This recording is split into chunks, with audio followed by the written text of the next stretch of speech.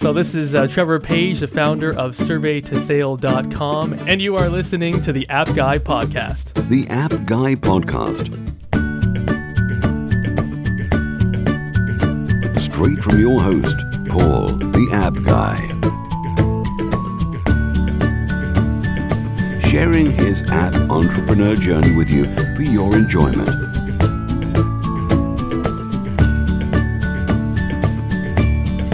The App Guy Podcast.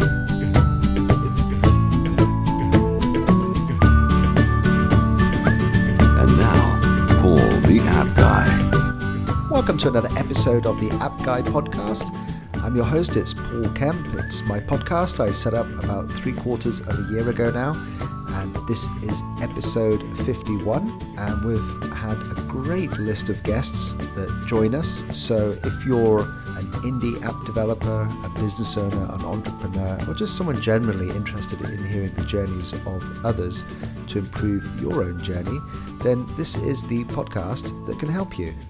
Now, in all of those episodes, I've had one or two little glitches, but I've managed to get every single episode out. And of course, I get a major glitch when I bring on a top podcaster, someone who was nominated as the best new show for the Stitcher Awards, and someone who has had just a wonderful list of guests on his podcast. His name is Michael O'Neill. If you go to your podcast app and just look up the Solopreneur Hour with Michael O'Neill, or go to the website solopreneurhour.com. That's solopreneurhour.com. You'll find out all about my next guest, who has a long list of really envious guests. As I'm recording this, I can see that he's had Joel Comm. He's an amazing speaker and a real business pioneer in the internet and mobile space. He's had Pat Flynn. He's really interviewed some of the best and most brightest entrepreneurs and solopreneurs around the world. And he now joins me on the App Guy podcast. But unfortunately, I had a glitch, and I only found this out after recording the episode, that my recording, my side, which I couldn't hear, but it was just unplayable. And let me give you just a quick snippet of what it sounded like.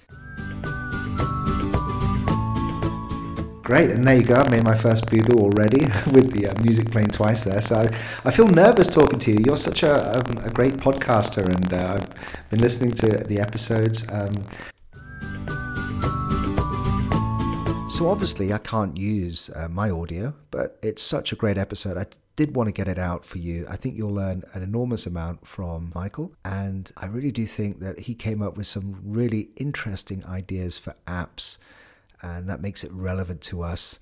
And so I want to carry on with the episode. And so I thought what I'll do is I will narrate the discussion so that you'll understand what the context was that he was talking about. But I'll play mostly Michael's recording. And I appreciate Michael being such a great sport, letting me release this episode. And obviously apologize for the fact that it's not the usual podcast recording. But the show must go on, and I think you'll find it's just as enjoyable anyway. So let me start the episode right now, and I think you'll find that it's really a fantastic episode, and appreciate Michael for joining me. So I asked Michael what drives him to release so many episodes via podcasts, and what keeps driving him to do that. At some point, I realized a few years ago that I was completely unemployable. That was, I realized I knew too much about being an entrepreneur. And just because I'd done the reading, I read some of the great books and surrounded myself with some people that I saw that were living a really kind of an amazing life of time and financial freedom. And with that knowledge, it was almost impossible to go kind of punch the clock and go to work for a regular place anymore. And thus I became what I call unemployable, but in a good way. And I'm proudly unemployable now. And when I sort of have this mindset, and I think there's a lot of people that can relate to not feeling 100% committed to their job and to their careers that they've chosen, even though they've gone to school for it, and it's a whole thing. I think those people are they sort of find themselves becoming unemployable as well. And then they're left with, well, what do I do now? And that's hopefully where my show comes in, where I sort of bring these people on that were at that position where they discovered that they didn't want to be there anymore, and then what they did to become successful outside of that environment. And for that, it really drives me. And for me, there's a lot of really great, successful people to feature. And from a timing standpoint, I wanted it to be, a few shows a week. So I decided on Monday, Wednesday, Friday. Well, lately, a lot of my inspiration has come from, I have a group mastermind called Solo Lab, and I get a lot of inspiration from them, and because I'm actually watching their journey day by day and seeing what they're struggling with. So sometimes I like to bring guests on that complement that. For me, one of the biggest, most important, if not the most important piece of really anything as a solopreneur is branding. And I think people don't spend enough time understanding what your brand, how much work it does for you.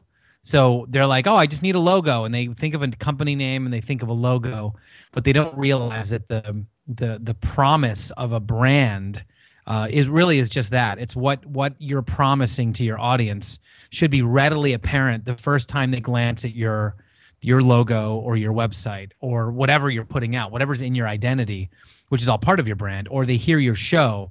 They should instantly know what you promise to leave them with. And if they don't, that means you have to do some work on your brand. And people don't spend enough time in this very solopreneurial space paying enough attention to that. So what happens then is they don't end up with the credibility that they deserve because they're really good at what they do, or they don't attract the audience that they intend to because nothing in their branding either relates to it, meaning that like they haven't chosen the right colors, the right feel, or they haven't identified their target market well enough. And that ultimately leads into that sort of demise of their company and their solopreneurial endeavors. So I really pay a lot of attention to that. Make some comments about the millennial generation and ask Michael to flesh out branding a little bit more. Well, what are you promising to deliver your customer? I mean, ultimately, you have to start, first you have to figure out who your customer is. I mean, really who they are. We call it defining your avatar. And that avatar is, okay, I'm looking, who's your ideal customer? Think of it that way. Think of all the people you've ever worked with in your whole career. And you think of that one that was like so awesome. It was so easy to work with. They paid you the most money. You felt the greatest when you worked for them. Like you were inspired to work for those people. That's your ideal customer. So when you can say, okay, that's the case. That was John. He's 45 years old. He lives here. He got 2 kids. He makes this much money per year. Like you really have to break it down. And then once you've done that, you can decide, okay, I need to create something for John. John is my ideal, perfect target customer. So let me start thinking about how to cater to him. What colors does he like? What feel does he like? Is he like a techie guy, or does he like that vibe of like micro breweries? So that kind of bottle beer label vibe. Like you can start really defining what the face of your company is based on the people you're trying to attract to it. But you can't do any of that if you don't know who you're trying to attract. So I make the observation to Michael that how can we get known as a brand given the amount of competition in the App Store? Well, I think you have a lot of clues and a lot of indicators out in the public, which is, who are the gamers? Who plays the games? Who are the ones that like productivity apps? Who are the ones that are really niche based? Like I have an app that's always been in my brain for car enthusiasts and like people that are part of car clubs and things like that. And I've got it all mapped out in my brain. I've never created it or even gone down any road of creation, but I can identify that customer pretty well. I mean, I know who they are. And if you start, if you know that like the gamers of the world are, you can create little kids games, you can create older kids games, you can create bored office people games. Think about that game where you had to like crunch up the piece of paper and throw it in the trash can.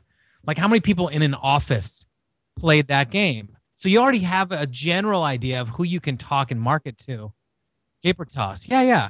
I mean, that's geared towards, anybody that likes the movie Office Space, right? I mean, that's you have a pretty good definition. You don't just create an app out of the blue. You have to have some idea of who you want to play the thing and what their interests are. So this is where I was getting a little bit hung up on the concept of being removed from the users of our apps because of the platform of being an app developer. And when we put apps on the App Store, that we just don't know to some extent who is actually downloading the app. We don't get particularly good data on this, and we're somewhat removed from the users of our apps. And Michael reminded me that no business knows ultimately who their customers are on an intricate level, and not to get too hung up on this. Yeah, I wouldn't get hung up on that. I think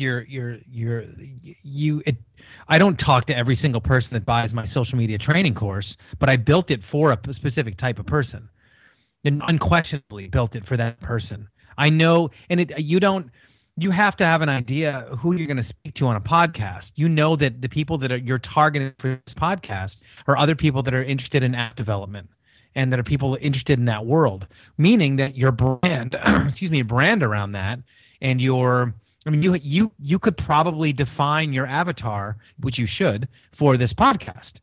I mean, it's no different, and you don't have personal interaction with every single person that listens to the show. So that part doesn't really matter, that whatever the platform is. What I'm saying is, regardless of platform, you have to build your product or service with a person in mind, like your ideal person. So if you are an app developer and you think, okay, I'm going to make this productivity app, my person is going to be, I don't know, probably in their 30s, because people in their 20s aren't like really super interested in how hyper productive they can become in the office. So let's say 30 to 50 years old, they have a full-time job. They don't have a lot of time because they got 2 kids and they're running around. So I need to be able to XYZ with this productivity app in the easiest way possible for them. And that's how you define it. I mean, yeah, I just did the same thing with, I downloaded a new app on my iPhone called C-A-L. And it's such a great calendar app. I have it on my phone. I have it right next to my Apple Calendar, which I pretty much live by anymore, because my days are so busy now between interviewing people, being interviewed, and then doing all kinds of coaching calls that my days are slammed. But so I kind of live and die by my app, my calendar app. And this one's just a beautifully well done calendar app. And I even remember why I heard it. I read it on some blog somewhere. And I was like, oh, I'll try that. And I love it. I love its notification sounds. I love how it sort of flows through the day. It tells me when my free time is without me having to do the calculations in my head. So like, they built that app for me. They built the app for someone who maybe was super busy, didn't have a lot of love for the standard Apple iCal kind of app, and wanted a better, more beautiful user experience. That's a good place to start, I think, if you're an app developer.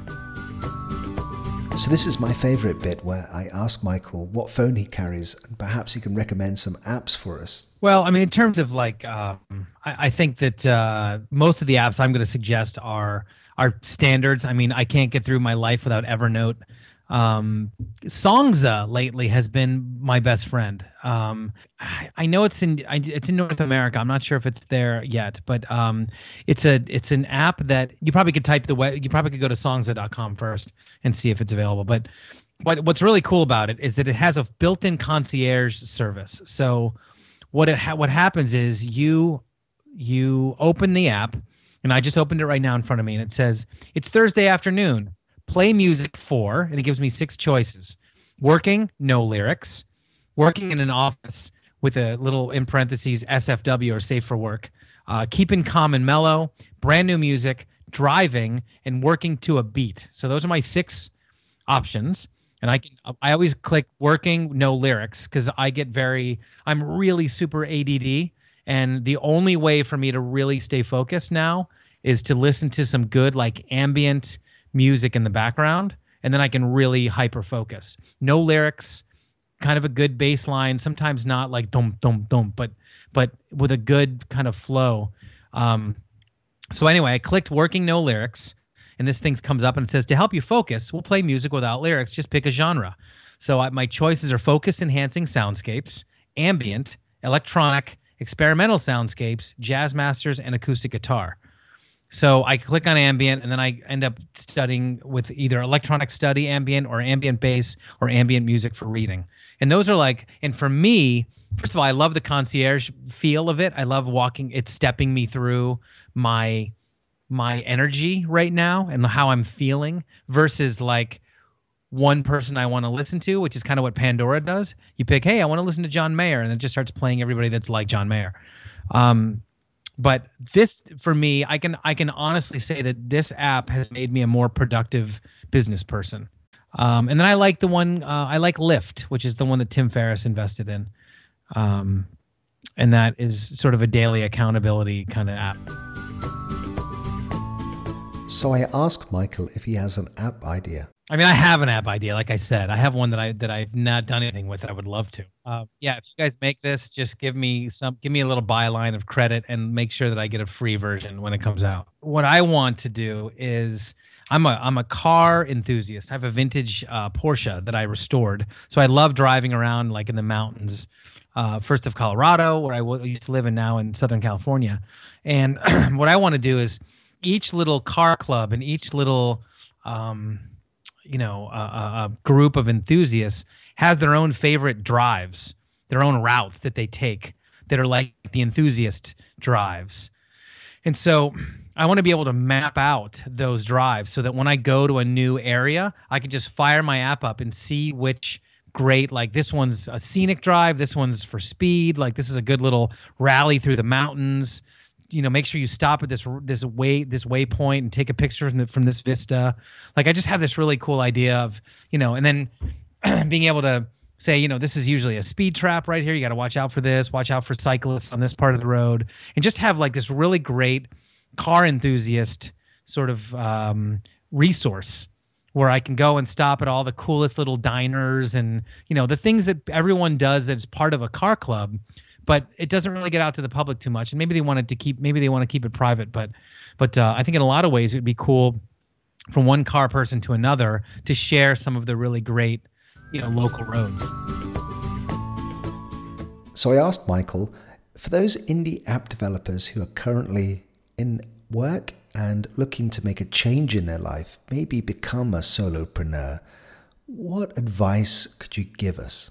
Well, the number one thing that, and I think the theme of 2014, at least on my show and on some of the shows of my friends, is coaching. If you really truly want to become a solopreneur and build a business, get coaching. Pay someone to help you organize your thoughts, stay on your plan, help you codify what your message is, help your brand. And help you really take through these steps that are necessary to be successful. If you're sitting there, in your basement, doing it on your own, you will do that forever. If you get a coach, and you can spend, like I have my group is only $800 a quarter, so it's really essentially $99 a month. You can spend up to $3,000, $5,000, $10,000 a month on coaching. But what you do is you find someone that's successful or is doing what you want to be doing, and just ask them if they do private coaching.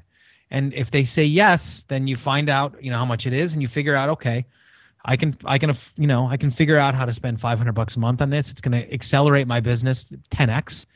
So I think if I had to leave someone with one lesson, it is, to think about every pro athlete you've ever heard of, and if they and try to think of one that didn't have a coach. So I think you're going to have a really hard time thinking of that. So I would say try to get a coach. So I mentioned to Michael the app called Clarity, which matches people with talent skill to those who are seeking advice, and the experts on that app get paid. And then Michael came up with another app idea. I think there needs to be an app for matching podcasters to potential podcast advertisers. And I'm not kidding about that. I'm being dead serious. I think that's because right now it's only the biggest companies, and they require 50,000 downloads per episode. But I think there's a lot of smaller companies that would really benefit from advertising on different podcasts because they're so laser targeted. And right now, it's almost impossible to connect the two. I have no idea who would want to be on my show or vice versa. So that's an idea for something. So I finish up asking Michael how best we can connect and reach out to him. The best way is just the website, probably solohour.com. Solohour.com is how you can find me. Or Solo Hour on any of whatever your favorite social media devices. Instagram @SoloHour, Pinterest @SoloHour, Facebook Solo Hour. So it's all there. You can find me one way or the other. So then it just leaves me to say goodbye to Michael and thank him, and the fact that we would definitely have him back on the show anytime. Cool. Thanks so much for having me, Paul. I appreciate it. So there it is, an episode that is heavily edited, and I'm sorry that we couldn't get you the original recording. That's my fault, and we really do thank Michael for being able to air this episode with all the glitches that we went through. And so I'd like some feedback on this format, and clearly what the benefit was to this episode is that I didn't do as much talking. And did you like that? Did you like to the style of interview? Do you want me to edit this going forward in a similar way? Just let me know. Get in touch. Send me an email, info@onemob.com, or you can visit me on my website, which is onemob.com, and click the podcast. Thanks very much, and I hope to see you without the glitches in the next episode.